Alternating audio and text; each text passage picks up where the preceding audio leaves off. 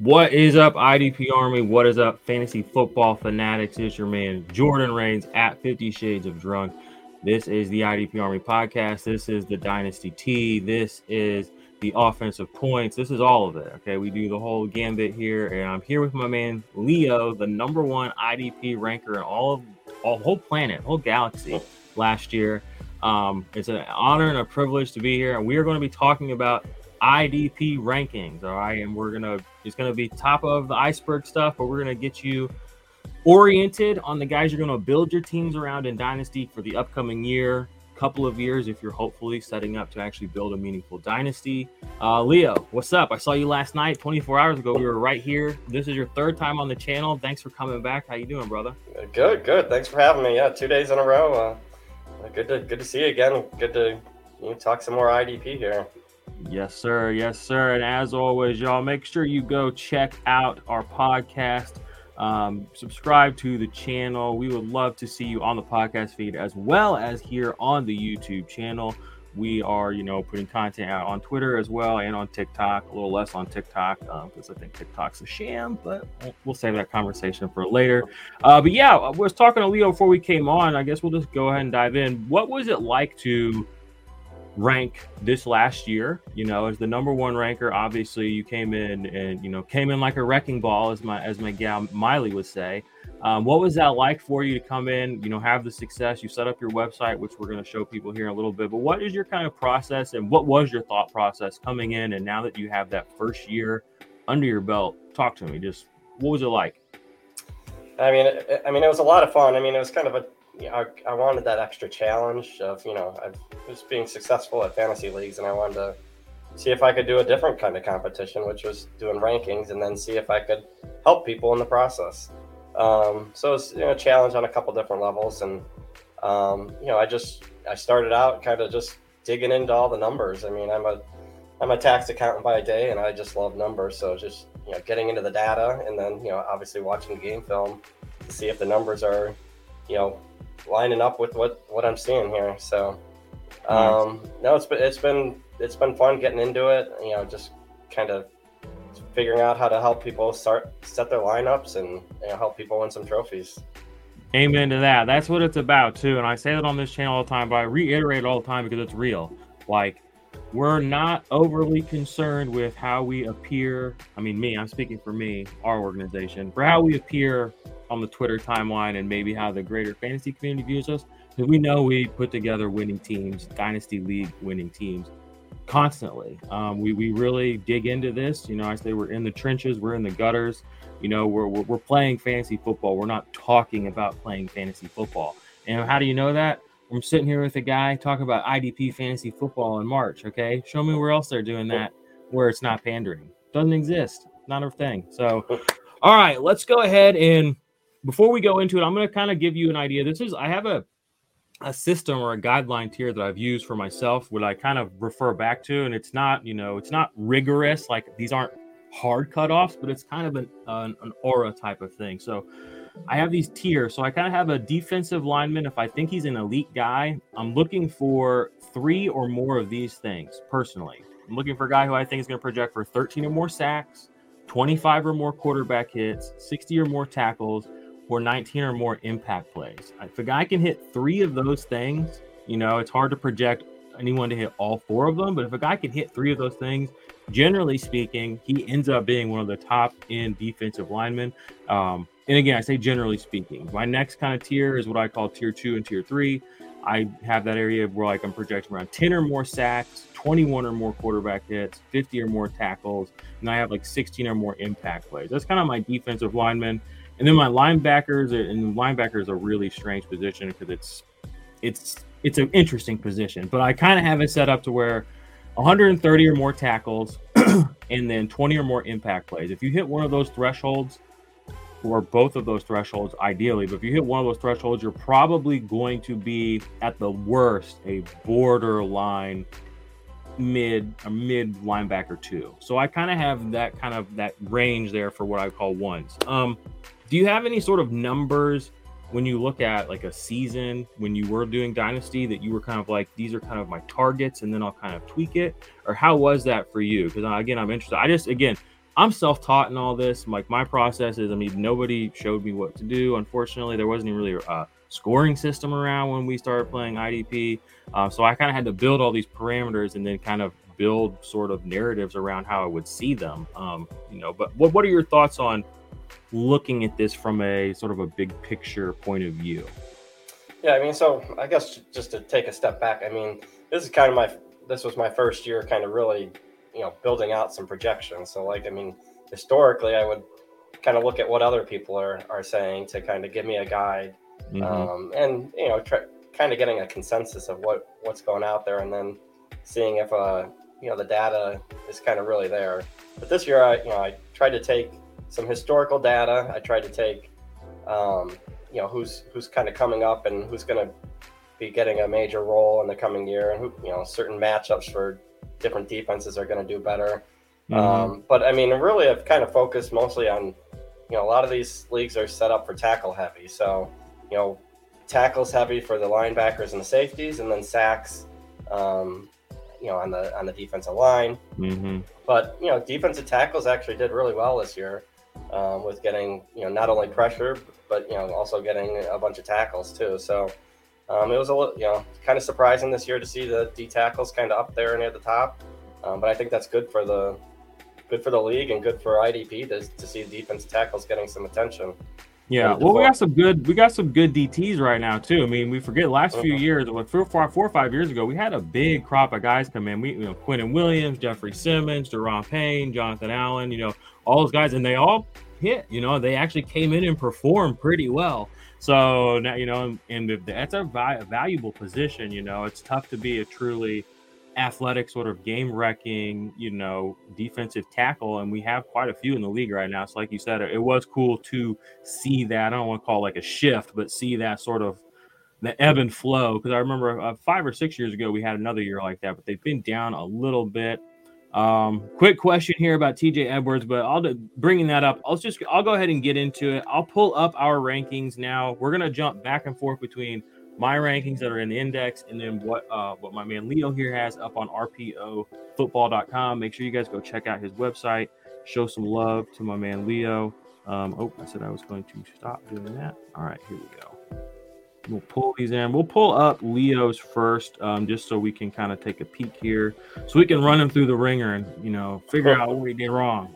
How did he get here? What the hell is this? Still a work in process, that's for sure. All right, work in progress. He says number one IDP ranker is a work in progress, ladies and gentlemen. I should tell you the state of affairs over here. So send back up. It's March. There's a long time to go here before football season kicks off. So we're going to start talking about these linebackers. Looks like you have Roquan 1, Nick Bolton at 2 for a dynasty, Foyesade Olakun, Jordan Brooks, Logan Wilson at 5, Micah Parsons 6, Fred Warner 7, Devin White 8, and then Dre Greenlaw 9. A little interested to see him there. And then we'll just stop at 10 for the purpose of this conversation. Quay Walker you have here at 10. Talk me through like what you thought about and who just talk me through this top 10. Sure. I mean, I love number 2, Nick Bolton. I mean, he's somebody I've been eyeing all season. It's tough for me. I almost wanted to put him number 1, but Roquan, he's tough to top. But yeah, I mean, Nick Bolton at 22 years old, he really came on strong. They finally committed to an every down linebacker. That was pretty key. I was wondering how Roquan and Patrick Queen were going to kind of work together, but they seem to be doing okay. I mean, Roquan took a little bit of a hit there, but and then I mean you got Olakun, number 3. I mean, 2 years in a row, the top linebacker. I mean, I'm sure there's some people that would ask me why I'm not putting him at number 1, but I really do like Nick Bolton quite a bit. He's a beast. It's the behind the line of scrimmage stuff is just so valuable, and just being there to make the right play, which he seems to always do. He's really a good combination of kind of like a Tremaine Edmonds and a Roquan Smith, because he's a playmaker and he makes the right play. So love that for my Chiefs. But Jordan Brooks, you have 4, Logan Wilson 5. This is skewing pretty young too. We're not seeing a lot of these old head linebackers anymore holding out the top end here. Yeah, I mean, part of this chart is kind of also factoring a little bit of what value people are getting out there. Right? I think in a startup, people are not looking at these the Bobby Wagners anymore. They're getting pushed down. So I've kind of factored that in a little bit to the ranking. I mean, we talked about how to some extent Dynasty should kind of be like a 3-year window, maybe that like what can you expect out of somebody for 3 years? But I did skew this a little bit young, kind of factoring in a startup. Yeah, so we're pretty close here. I'm gonna flip over to mine now. I do in the index, the DL linebackers are somewhat sorted together. Unfortunately, I'm not gonna try to undo that, but Roquan Smith is my top off-ball linebacker here. I have Devin White at 2, Jordan Brooks coming in at my 3, and then you can see there's a couple of more edge guys. Nick Bolton at 4. He's not in my tier 1. I'm gonna need to move him up to my tier 1. Just looking at this, I thought that I had him as my linebacker 2. I guess I don't. I'm honestly kind of like, what the heck? That's probably what I was probably doing, was probably pretending to fight my bias because I'm a Chiefs fan. So it's like, well, I'll put him at 4. But now I'm like, okay, well, if the number 1 fantasy ranker in IDP puts him at 2, it's not bias anymore. Now it's just stupidity to put him down there. So I got to fix that. Foyce Olakun right behind him. And then Logan Wilson looks like right there coming in. So we're pretty dang close on our top guys. And actually, I'm going to scroll down. There's a little more Quay Walker there, too. So that brings joy to my heart to see that we have a lot of these same guys. I'm gonna pull into Nick Bolton here real quick, just so we can look at his production profile. If y'all want to check out the index, you can become a channel member. Anybody who joins the channel, you get all of our rankings, but this is one of the things in there. 180 tackles, you can see right there. 2 interceptions, 3 pass deflections, 2 sacks. I mean, a busy guy. But he did make a lot of his points in those tackles. Points per snap, bring us up a little, 0.03. That's a really good number. Now, that is in IDP 1-2-3 scoring, which, is the default Dynasty scoring that Sleeper uses, which is what I just default to in all of our information. I try to bring it down to snaps. I don't like the points per game sort of argument. I feel like, again, we talked earlier, some people try to bring offensive ideas to defense, and they don't really work as well. So to be like, oh, this guy plays,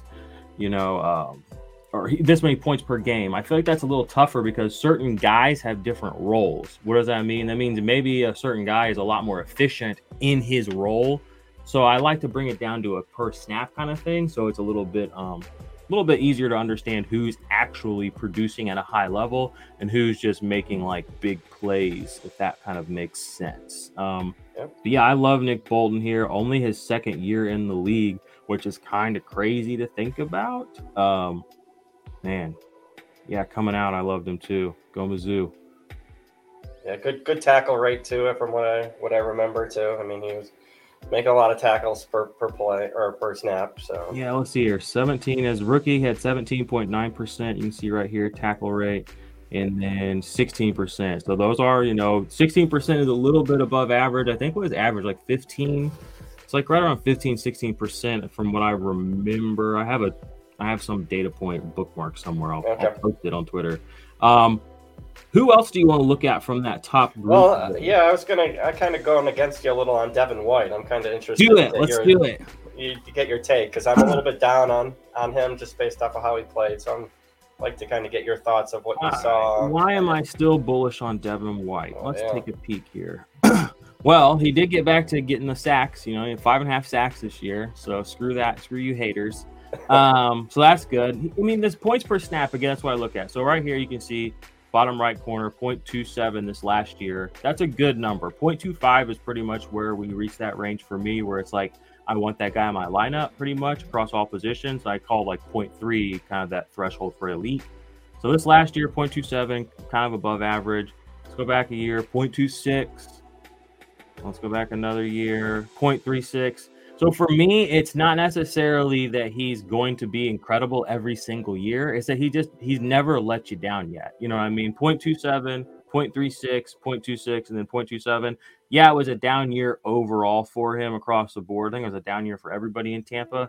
But he has, he's buoyed his production enough for several years now to where I've kept him pretty high. Only 25 years old too, so that for me is why he's this high. Like I said, I'm going to put Nick Bolton ahead of him, but he's probably, I don't really have a reason, or I can't find any way to move him out of my top 5 personally. And he's just, a couple of more plays at the end of the year away from having another great season. So, but I probably do have him a little too high here. But I mean, it's a good buy moment for him. You definitely don't have to pay what you used to have to get him in Dynasty. Yeah, it's a lot cheaper. I mean, I guess I was kind of looking at, he kind of had a, first half and a second half of the season. I think those sacks that you were talking about, I think a lot of them came in the first half, and I think he stopped getting passes defended too in the second half. So it was a lot of tackle heavy, and I know you talked kind of about points per game or points per snap, and I think that dropped in the second half. I know some of his teammates were getting on him and not playing very well. I don't think he had as good of a season as he had last year. No, yeah, he was. And again, the whole Tampa Bay, I mean, the vibe, the juju there was just not good. You know what I'm saying? Like, and it's kind of like a Mike Evans thing, where it's like he didn't have a great year, but he was still Mike Evans at the end of the day. He still finished the top 15 wide receiver. He had, he was dominant in a couple of games, and it's just like you can move. Maybe he won't ever hit that absolute ceiling, but again, at 25 years old, it's hard for me to imagine Devin White isn't very fantasy relevant in Dynasty for 3-4 years going forward. And with that, with the kind of the track record of just being above average every year, he stayed pretty high for me. I remember, was it 2 years ago or 3 years ago, it was him, Roquan, and Shaq Leonard were all three like those top guys. And it's funny because of those three, Roquan was the number 3 for most people, but here we are a couple years later, and he has firmly cemented himself as that guy. Any of these other guys in this top 10 before we maybe poke around some of these defensive line rankings? And if y'all want to see our full rankings, like I said, check out rpofootball.com.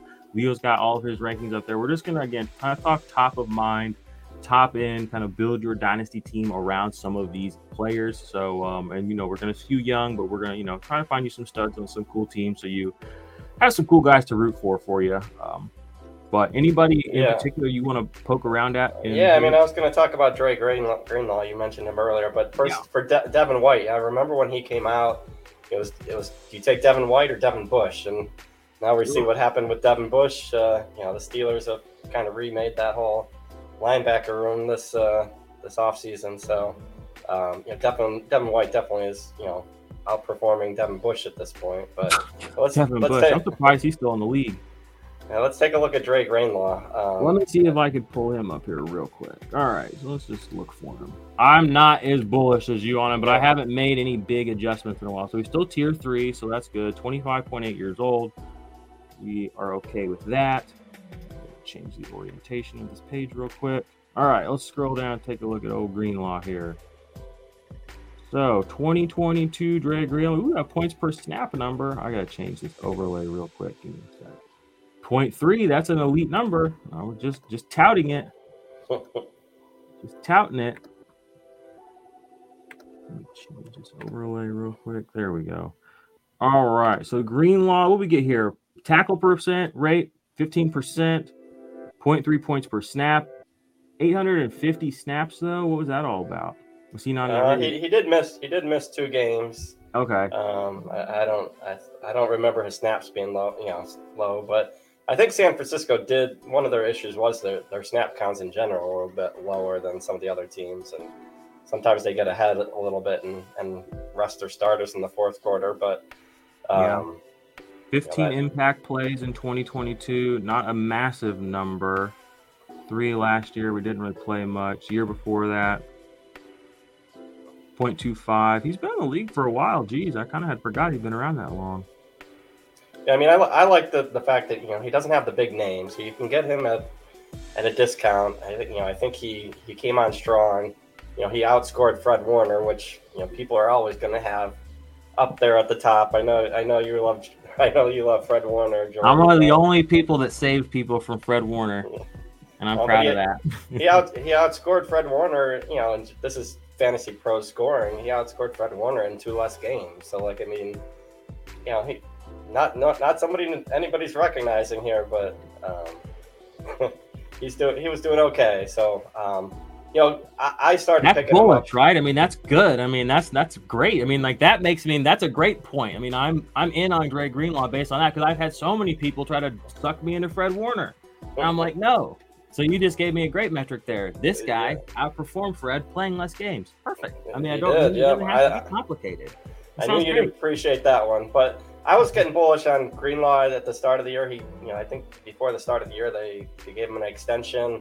Then I thought he would take the job over Aziz Al-Shair, who just left. So there's no threat to his job here, which I think Aziz Al-Shair will have a good chance in Tennessee there. Oh yeah, that's a good spot. He'll have a linebacker spot. He'll have a good at least 1 or 2 year window there. So. All right, we're going to go ahead and give him the old ascending talent tag. Leo stamp of approval. He's on the up and up, y'all. I got him in the index right now as a sell. So maybe, maybe, but I'm only asking for a 4. So whatever I say sell, obviously ask for a little more than that. Yeah, very bullish on him. But again, you'd say you're skewing, your rankings are set up a little bit more scored towards the fantasy pros, which doesn't account for quarterback hits or tackles for loss, right?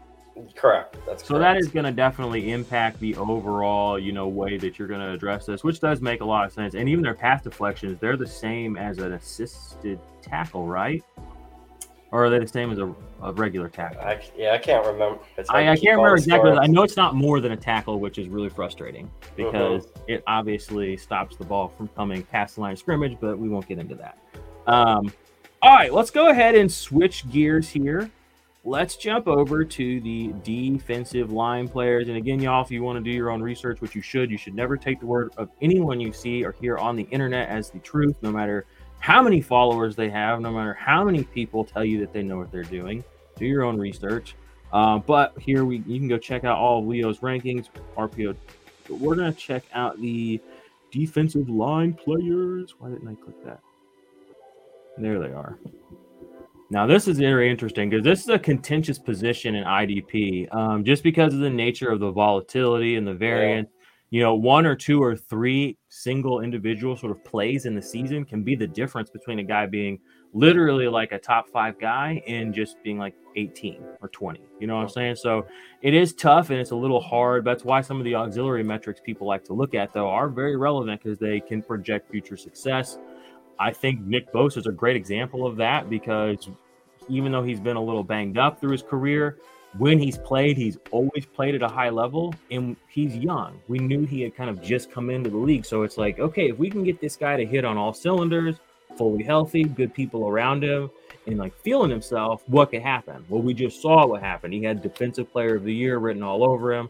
And now even with his team struggling, which if anybody knows anything about football, like if your team struggles, is extremely hard for the media to say anything nice about any individual on that team. And it's really hard for the media to give them any sort of equity in the conversation that's positive. So for the fact that he was able to go through all the quarterback stuff and the Christian McCaffrey and still produce and show his ability to be that difference maker and hold his autonomy, get that award, he is who we thought he was. The guy right below him, Myles Garrett, still no Defensive Player of the Year for that guy. So, well, you know. All right, what do you got here for us? You got Nick Bosa, Myles Garrett, Max Crosby, TJ Watt at 4. Come on, we gonna start fighting right now. We got Brian Burns, we got Rashawn Gary, Jalen Phillips. A lot of people are very bullish on Jalen Phillips. I was doing some research on him today. I'm definitely coming in hot. You even got him again ahead of Aiden Hutchinson here, Kayvon Thibodeau at 9, and then Big Q. DT, your first DT on the list at 10. Talk to me. Who do you love? Who do you love? Who are you worried about on this list? I mean, it's hard not to love Nick Bosa at the top here, and Max Crosby's coming off that huge season. I mean, we all kind of thought he was due for that after all those pressures the prior season. He was due for that breakout, and he actually delivered.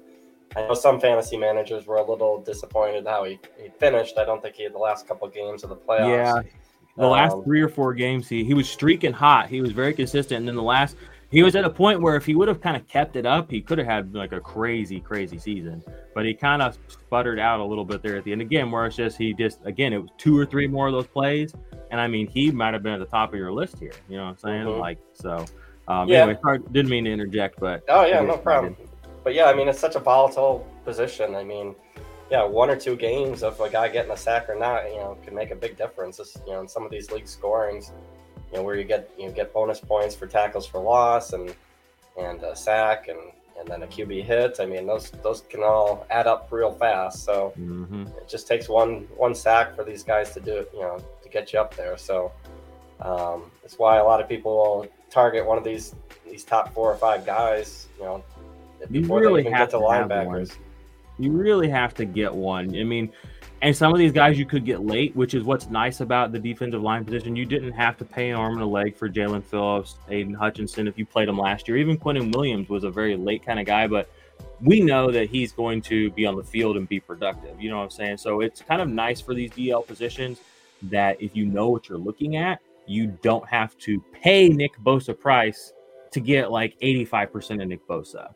I mean, you can get 85% of Nick Bosa down there at 12 with Hassan Reddick. You know what I mean? And maybe, maybe he ends up getting those extra couple of sacks. So the defensive line position is tough to navigate. I saw you have Brian Burns up here pretty high, and then Rashawn Gary. I actually just want to point out Nick Bosa, Max Crosby, Brian Burns, Rashawn Gary, and Quinnen Williams were all in the same class, right? Or was Quinnen Williams the class? Yeah, they were all in that exact same class. I think so. That's kind of crazy that we got half of the top 10 dynasty guys came out in that, was that 2019, I think, or 2018? That 2018 class. Wild stuff. But we knew that class was good. That was one of the people talked about how good that class is. It's good to see that's kind of come through here. But Brian Burns, Rashawn Gary, talk to me about these guys because I'm a little bit on them. Like I know they can do it, but I've never really seen them. I've never really seen Gary like stuff the stat sheet for a full game, and I've seen Burns get close, but he not like crazy stuff. He's had some big games, but I'm always a little tentative about guys like this. But what are your thoughts on those two in particular? Do you think this is kind of where they're going to max out in the dynasty conversation in this? I mean, this is kind of a jumbled mix here, and once you get past the top 4, I mean. Yeah, it's like that next tier, you're going to count on them and it's hopefully going to work out.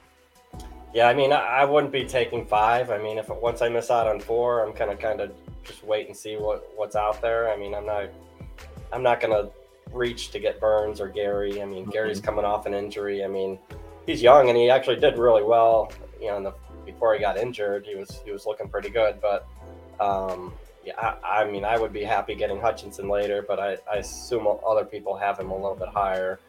I mean, you're really targeting those top 4, and then and you're kind of looking after that. You got Brian Burns pulled up. Yeah, I got Burns pulled up here because I've actually been considering moving him in some leagues.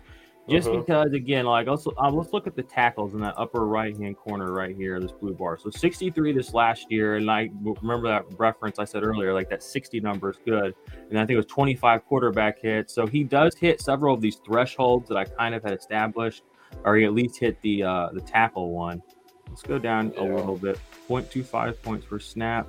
50 tackles last year. That's the thing of what I remember. I think from what I remember about Burns is his tackle numbers float just a little bit lower than what I love personally, just because.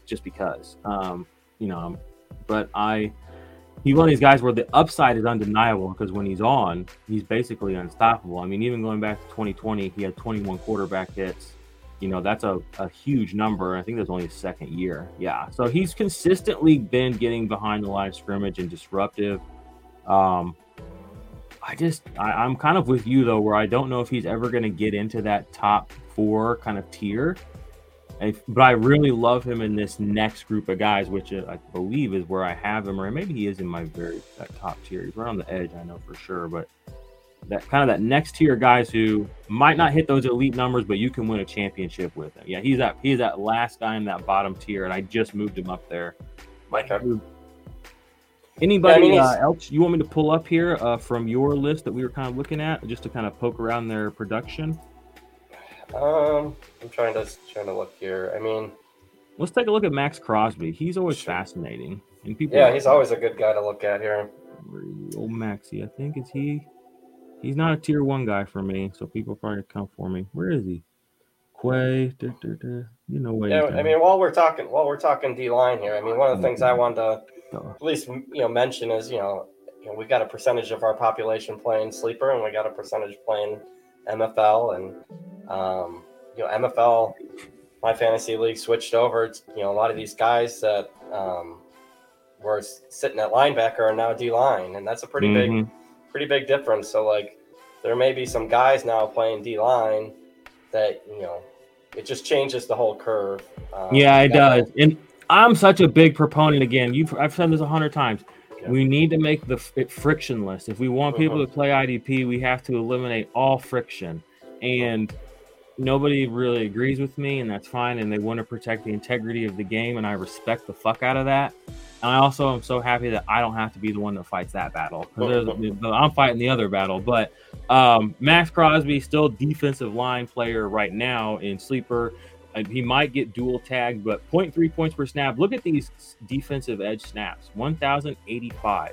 He was out there a lot. 88 tackles. 88 tackles.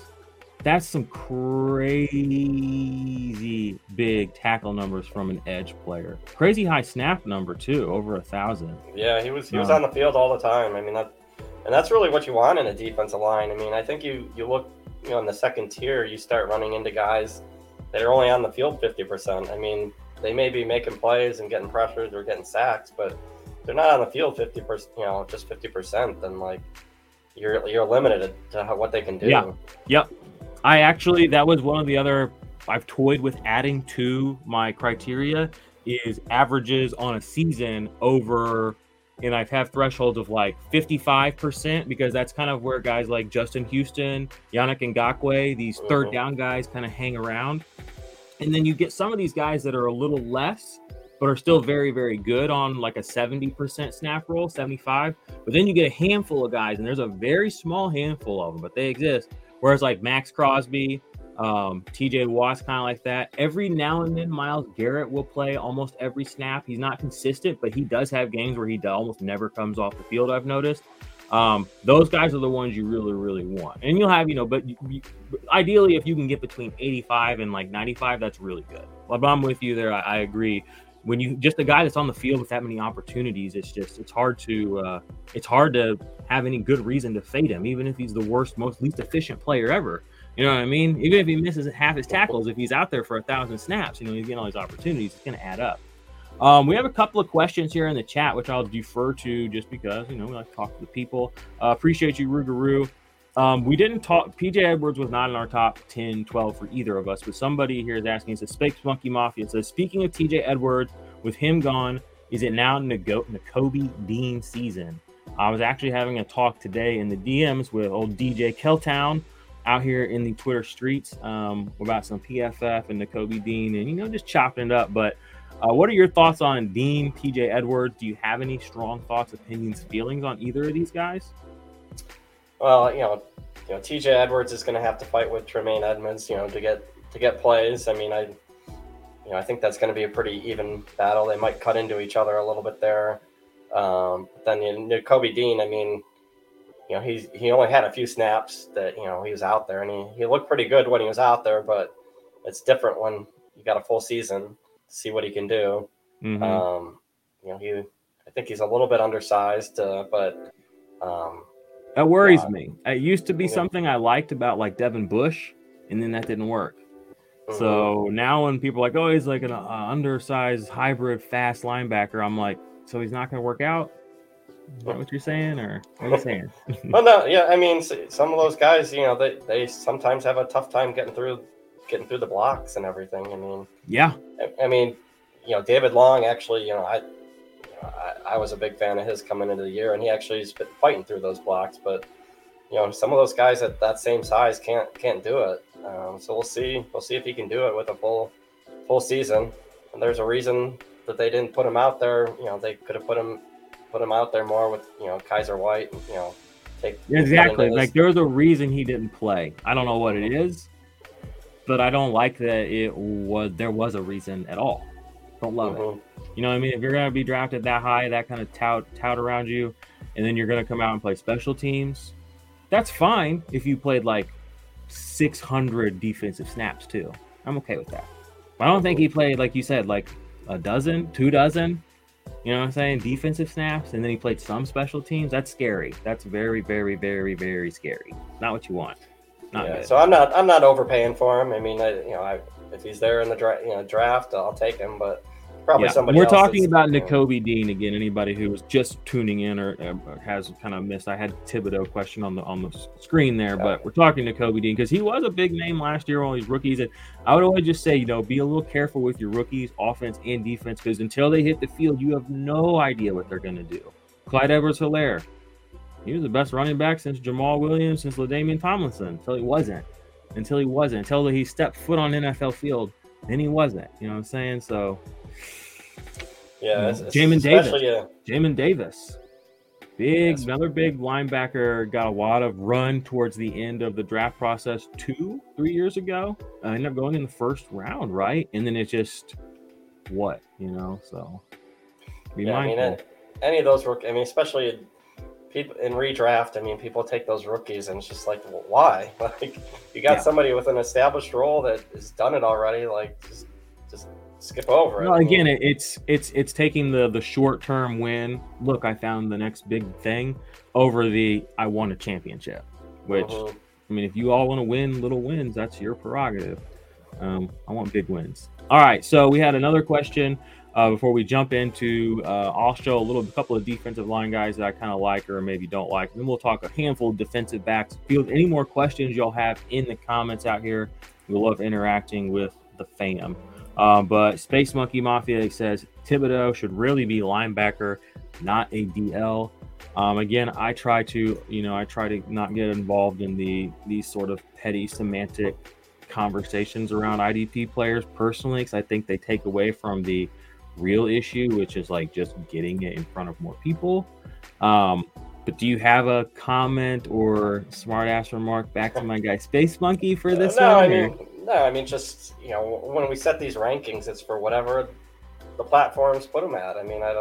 I really don't care I'll rank the guy wherever they put him at. And so I don't care what position he plays. MFL switched him over to D end right here. They switched a whole bunch of guys. They moved to the edge, true position, what some people were calling it. Moved him over to the edge and put him as a D end, and they made all the switch. They switched all these guys over. So I'm just going by what the platforms call them.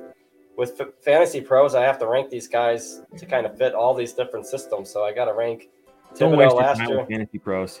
Yeah. So last year I had to rank Thibodeau as a linebacker and a D end. So D line. So it's like I had to put them in twice, which is more work. Bro, and like you said, it's so much work. Like, people that don't do IDP don't even get it. It's like these are like small problems, but they're actually huge fundamental flaws with everything about IDP. Like, even when we got to rank Thibodeau as linebacker and defensive line.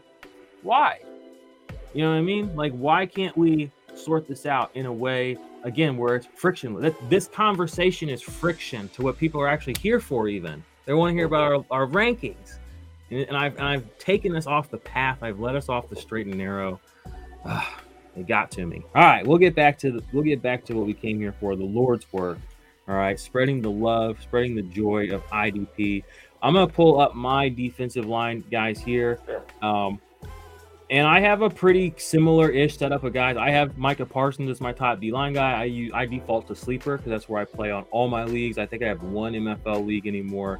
It's friction. It's a lot easier for me to get on Sleeper on the phone than it is to, boot up, get the satellite out and get on MFL and try and figure out what's going on over there. But Micah Parsons, my top guy, defensive line, TJ Watt. I love these hybrid linebacker DL guys because I've kind of noticed, I don't know if, we'll go into it in detail maybe another day or in some other format, but I've kind of noticed that some of these guys that play these these outside linebackers versus just true defensive ends, they kind of do a little bit more. Now, I don't know if that's just because of the crop of guys we have in the league right now, but I feel like they're doing more as far as the batted passes. They're doing a little bit more as far as the forced fumbles, even their tackle numbers, generally speaking, Max Crosby, kind of being the caveat here, are generally just a little bit higher, I feel like I've noticed, than defensive end players. So I like them just because of the kind of versatility they offer. And, Micah Parsons at any given moment could play a full game as an off-ball linebacker, which is free money, free tackles. It's nice to just have that kind of versatility in a player. But our top end guys are very similar, a little bit different in their order. But tiers, and you don't have yours broken into tiers, but, based on our conversation, it sounds like in your head you have mental markers where you tier your guys off, which we all kind of do. And that's how you should be looking at these players, within groupings of values. I have Landry pretty high still. A lot of people don't like him just because he doesn't get home as often, but he does get quite a few tackles. Fell off this last year just because he had the ACL tear, but I still have him very high because he's been consistently pretty good. Wanted to give him a shout. Hassan Reddick pretty high. Trey Hendrickson, I'm always a little higher on him than some other people. He's just better than I think people wanted to admit, and it's just been nice to be bullish on him the last 2 seasons. Maybe this year it comes back to bite me in the butt, but it's worked out pretty well the last couple of years, so I'm liking that. DeForest Buckner, Alex Highsmith, a couple other guys I really like. I have Kayvon Thibodeau there as well, so pretty similar grouping there. My tier 2 defensive end, you can see, is pretty big. Because, there's quite a few guys who I think have that kind of range of outcomes. Shaquille Barrett was the number 1 defensive line player a couple of years ago. So the range of outcomes for several of these guys could definitely rocket them up. But as we get down here lower, 27 years old, 27 years old, 30 years old.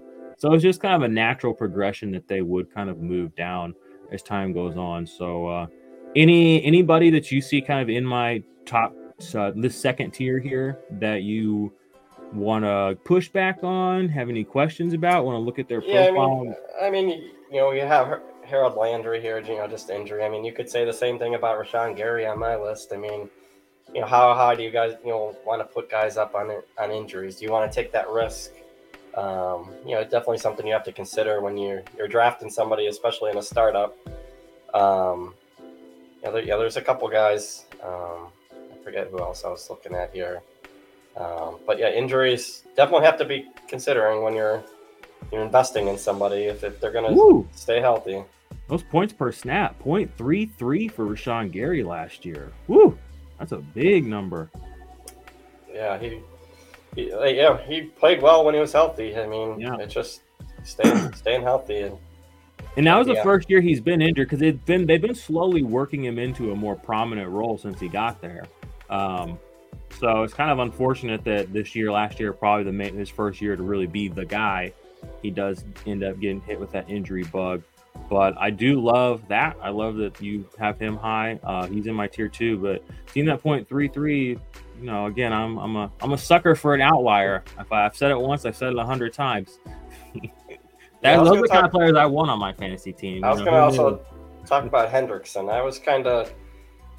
He kind of disappointed as far as tackle numbers, I think. He's always, that's not. But the thing is with Hendrickson is he always makes up for it, in my opinion, with his quarterback hits because he always gets a ton of those. And those are worth 1 point in IDP 1, 2, 3. So 24 quarterback hits, that compensates a lot for only 10 assisted tackles. Granted, that is not great. His tackle number is pathetic. 32, that's pathetic. I'll call it what it is. But 24 quarterback hits for a guy playing 629 snaps, that's not pathetic. That's very meaningful. And then on top of that, actually get home for 8 of those, that's pretty meaningful. Points per snap, 0.25. That's, a guy I can count on to start at the defensive line position. Take a look here. The year before, 27 quarterback hits, 14.5 sacks. So he converts a lot of his hits too. And those points per snap, there's nothing unsustainable about a 0.28, 0.27 type of number. 0.33, here he is, Rashawn Gary here. Yeah, but that's where, the scoring system matters so much. Fantasy pros in my home leagues don't use the QB hit. So that makes a big difference. And he's a perfect example of an argument of a player why it's so necessary. Same with Carl Lawson. And actually, Carl Lawson used to be the poster boy for this because people actually liked Carl Lawson. People don't like Trey Hendrickson in the football world because PFF didn't like him, so it doesn't work as well when I say, well, he gets a ton of quarterback hits. But Carl Lawson was the same way. He'd play like 600 snaps. He'd get like a dozen tackles, he'd get like 5 sacks, but he'd get like 30 quarterback hits. But that would mean nothing for most people in fantasy. And I was like, he's affecting the play in a big way, in such a big way that the Jets are going to give him a shit ton of money and everyone's going to say he's good. And you're not even going to account for that in fantasy. And so he was a kind of a poster child for we got to start putting quarterbacks in our scoring systems. If we're going to have a conversation, and the conversation about pressures has just been done to death, and it's so annoying because it's subjective. I'm like, great, let's, if we got to give a guy points per pressures, if we got to bring it into the conversation, let's not talk about the thing that's abstract and subjective and not real. And let's talk about quarterback hits, which is pretty dang close. Not a sack, but we know that's fucking pressure. I mean, if you're hitting him, that's pressure. I mean, we know that's pressure. So let's count that for something. Maybe we'll miss half the pressures. Maybe we'll miss 2/3 of them. But at least we're going to account for some of them. So that was kind of my thought process. That's why I think it's so important. That's why, like you said, like a guy like Trey Hendrickson for us, is very fantasy relevant. But 25 points, I mean, that's big. I mean, suddenly you go from 183 points here to, you take 25 away from that, and you're looking at a guy that's, barely put up 150 points on the season-ish. That's not going to be great. That's minus 2 points a game, basically, down the line, right? I mean, that's just rough math, but it does matter. It does matter. I'm kind of wondering if/when Fantasy Pros is going to pull IDP 123 into some of their back end stuff, just because they have this working functional relationship now with Sleeper, where they're promoting Sleeper on their site and Sleeper kind of pushes back to their content. So I don't know why they haven't integrated or at least brought some sort of some sort of legitimization in a way to like the scoring system that is IDP 123 on the back end of Sleeper, but that's neither here nor there, I guess. Yeah, I mean, I don't know how much they really look at it from year to year. I mean, that may be the question, is like, is anybody asking them to look at it? No, and that's, you're 100% right, because again, that's where, if I don't do, if I'm not the guy out here fucking kicking people in the head and saying pay attention to IDP aggressively, there's other people politicking the right way, and that moves really slow. And I need to just get on there and be like, Fantasy Pros, fix this. I mean, it was my first year, so I was just kind of learning the system and how to do well at it and see what the scoring was, but not really asking any questions about. Well, you've definitely got the pull to make some to push things in the right direction if you were to so choose to use your powers that way, I think. Because again, I mean, if someone like me was able to get IDP 123 and Sleeper, I would hope that somebody of your communication abilities and stature could at least broach the subject as the number one IDP guy on their platform. Yeah, I mean, especially if I got a couple people that are in the group to come together on it. I mean, I think they'd be more receptive. The togetherness, it's tough. I know I'm a little obtuse, so I won't lie about it, but it is what it is. Let's see what this dark mode's all about. But if I got somebody like Ryan Sitzman or some couple of you got top guys, Ryan. Yeah, Ryan. If I talked him into it and he said he agreed, like he won't. They'd listen to us. I mean, I don't know what he plays. That's the thing. And this isn't like shade at Ryan or anything, but like there's certain guys that are just like they're not trying to be social movers. They're not trying to change things. They're not trying to be pioneers or leaders. I mean, they're definitely trying to like be here and be a part of what's going on, and have a level of authority or whatever. But as far as like, okay, now we're going to do something different, most people don't like to be in the front of that line. You know what I mean? And it's unfortunately a lot of the people that could make that sort of apply pressure just don't do it for whatever reason, which is, again, it's a choice. I mean, you don't have to do it. Just because you can doesn't mean you have to. I can't get the DB rankings to load. It's not coming up. There we go. It's because it's in dark mode for some reason. I don't know why. Anywho, we're going to close y'all out here with our top defensive back rankings. Again, like I said, thank you so much for being here, Leo. We appreciate you. It's been a good conversation. Again, this isn't exhaustive. There's more than 25 IDP players in the world. These are just the kind of guys that you're going to be going up against week in and week out that are going to be difference makers, and you want to get as many of them on your team as possible so that your opponent sees them and says, fuck, I'm about to get wrecked. And you're like, yep, that's right. So let's talk about these DBs. You got Derwin James as your DB1. I had a long history of combating that and fighting that, but I have assimilated to I've joined the herd. I am now part of the Derwin James DB1 herd, and I'm happy to be here. Thanks for letting me join the group, guys. Jalen Petrie at 2, coming in hot as a rookie with 148 tackles from the defensive back position. Quite a few. Yeah. Thereabouts. Wild stuff. Jaquan Brisker, 24, didn't have a massive season, but we did see playmaking ability, so I love him up here. I kind of comped him to Derwin James, like the next Derwin James, sort of. And, low key, with all the moves Chicago's been making, they've already got some stars, some quiet stars developing like Jaquan Brisker. So it'll be interesting to see what he can do this next year. Jeremy Chin at 4, I'm sure you are getting hell for that. Because he doesn't line up in the right spot. Bub Buda Baker at 5, Kyle Duggar 6, Kyle Hamilton 7, Minka Fitzpatrick 8, Antoine Winfield 9. Oh my gosh. Cameron Curl at 10, Talanoa Hufanga at 11, and we'll just read off 12. Chauncey Gardner Johnson. I love this. I love this because these are a lot of guys that I think a lot of people do kind of want to push back on for whatever reason. But at the same time, it's like, these are the known names of guys we know have produced. You know what I mean? Like, you kind of have to give credit where credit's due.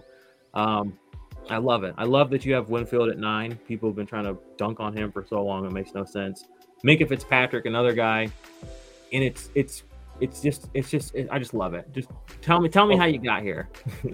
Well, yeah, I mean, Winfield, he's a guy I'll be targeting for sure. I mean, he's only 24. He played a lot of slot snaps this past year. He's playing close to the line of scrimmage. You might look at his scoring total as, he finished, in the 30s, but his scoring average was closer to 10. So like, he missed a couple of games. Exactly. So he'll be a little bit underpriced. Defense is probably going to be on the field quite a bit with, I think they got Baker Mayfield right now. He got 4 sacks, 7 tackles for loss. He had 80 tackles in 13 games. So he's freaking good. Yes, he's good. I just like where he's playing. I like, how they're utilizing him. Let's take a look here. I'm bullish on him. I love it. I love it so much. 764 snaps. So you can't just look at his end of season and be like, oh, he was DB, whatever. 0.27. That is borderline 0.3-ish. That's that elite number. Let's see if he's done that before. 0.25. That's a good number. Let's go back to that rookie year. 0.21. So he's gotten better every single year, too. Another thing people said after his rookie season, oh, he's not that good. He can't get better. Everybody has to go backwards for whatever reason. If a player is good in fantasy football, the consensus is just like, well, he can never do better. And it's like, just maybe, get him coached up a little bit, Wow. 3 passes defended, 7 tackles for loss, 4 sacks. Yeah, I love Winfield. I'm glad you have him up there. 24 years old, too. Can't be understated that he's going to be a threat and a meaningful piece of a lot of people's IDP teams going forward for a while. Similar sort of setup here on the top end as you. Talk me through Kyle Hamilton, because we know he's drafted high.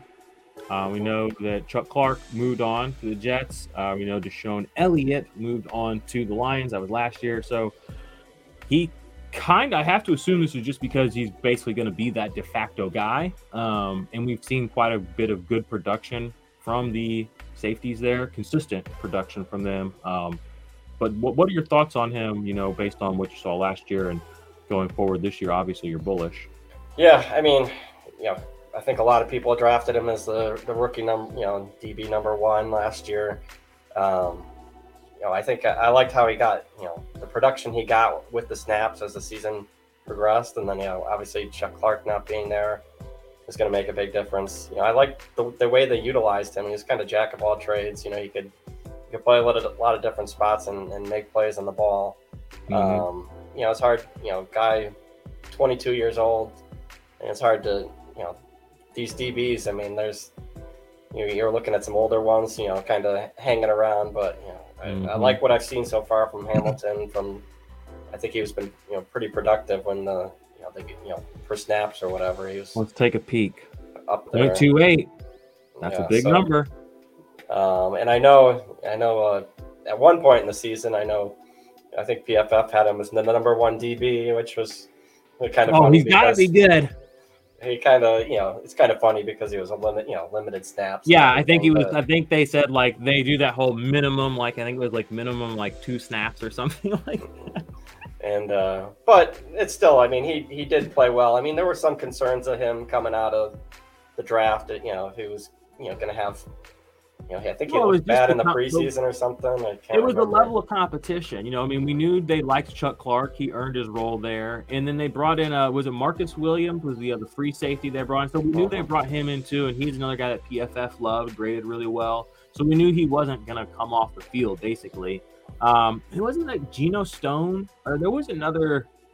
Who was the other defensive back there? I forget. Somebody else was kind of in and out of the lineups a lot last year. Oh, what was that guy? Yeah, I think you might be right. I can't remember his name, but anyway, Kyle Hamilton, essentially, he should slot into a very meaningful position. Like you said, I'm with you.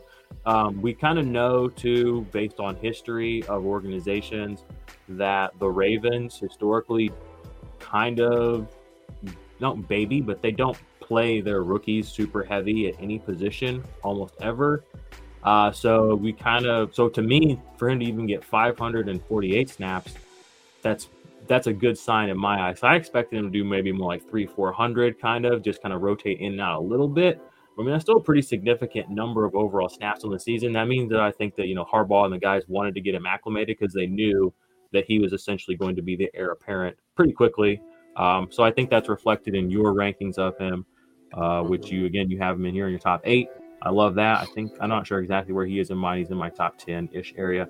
Basically, what I've learned in the past 56 minutes is that we see quite a few of these players eye to eye, or at least, tier to tier, which is encouraging for me because, again, when you're in the presence of greatness, you should be trying to learn at all times. So it's good to see that I'm on the right path. I am picking up some of your good habits, some of your keen eyesight in some of these things. Any final comments on any of these guys? Anybody here, like a Cameron Curl take or anything like that before I kind of pull up some of these comments over here and maybe we roll out of here for the evening? Yeah, I mean, I like Cameron Curl. I mean, another guy I have right below him is Bufanga. I'm probably not drafting him that high. I'm a little nervous about how, kind of how he gets used, kind of deep, deep a little bit more. He kind of faded a little bit in the second half of the season. I think people are going to remember his first half of the season when they're drafting, and I'm going to kind of fade him a little bit. You've got Fred Warner and Dre Greenlaw who are going to, get all those tackles. And like we said, I think the snaps there in San Francisco were a little bit lower too. So he's somebody probably that I'm, I have him up there, but I'm, most likely somebody's going to be taking him before I get a chance. Yeah, and that's fair. And again, I have this written down, I'll kind of share my thought on rankings, big picture before we get out of here. But, rankings are a combination of several things. It's combinations of projections. It's a combination of your personal priorities, a combination of your confidence in a player.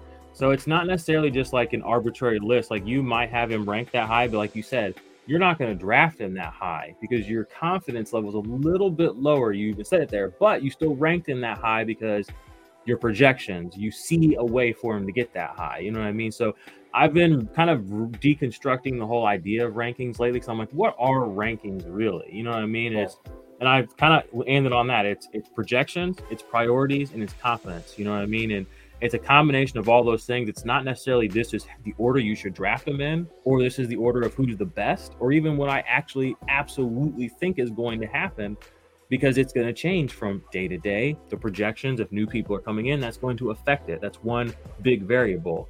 My priority based on the team I'm building is going to affect how I'm ranking particular players within a tier. A whole tier of linebackers, or running backs might be actually down a whole other tier because I'm behind or I have better options available at a different position. So you kind of, again, you're building yourself these, I don't know, parameters to where you can say, okay, I've gotten to this point. Maybe now I can readjust. You have to kind of know where your lines are, and you have to know what those variables are you're looking for to get there. So, and some of those are abstract. It's not just the raw numbers. It's priority. What position? Or am I going to prioritize the tackles or the sacks, or am I going to prioritize young versus known production? There's a lot of different things that go into it that aren't just a number. You know what I'm saying? So I love that you kind of talked about that with Hafanga in particular, because he's a perfect example of that, where I'm with you.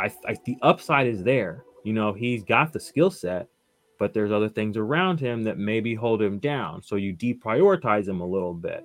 But your confidence is still there because we know he's a good player. So he still pushes his way back up into that back end DB1. So I think that's a great place to end the show here, actually. Any final comments, words of wisdom for the IDP army that's out there, for the general fantasy football fanatic that may or may not have accidentally stumbled upon this show? I guess I'd just say, we're going to be updating these rankings every month. We're looking at this stuff every day. It's constantly changing in these lists, and it's, like you said, it's on projection. So, but the IDP Army and RPO Football are going to stay on top of these and give you the stuff to help you win. Bang, bang, exactly. And that's the thing too. Leo's got both sides of the ball. We got both sides of the ball. Ball's in your court. All right, all y'all. I won't put any names on it, but I'd be scheming through y'all's Discords. I'd be looking at y'all's price points. You'd be charging people for IDP content out here that I know is not as good as mine. Shame on you. Okay? All right. That's all from us. We love you. We appreciate you, IDP Army. Until next time, that was your top 25-ish IDP players for Dynasty Fantasy Football going forward for the rest of the year. We will be back soon with more. Go check out Leo's website, and I bid you adieu.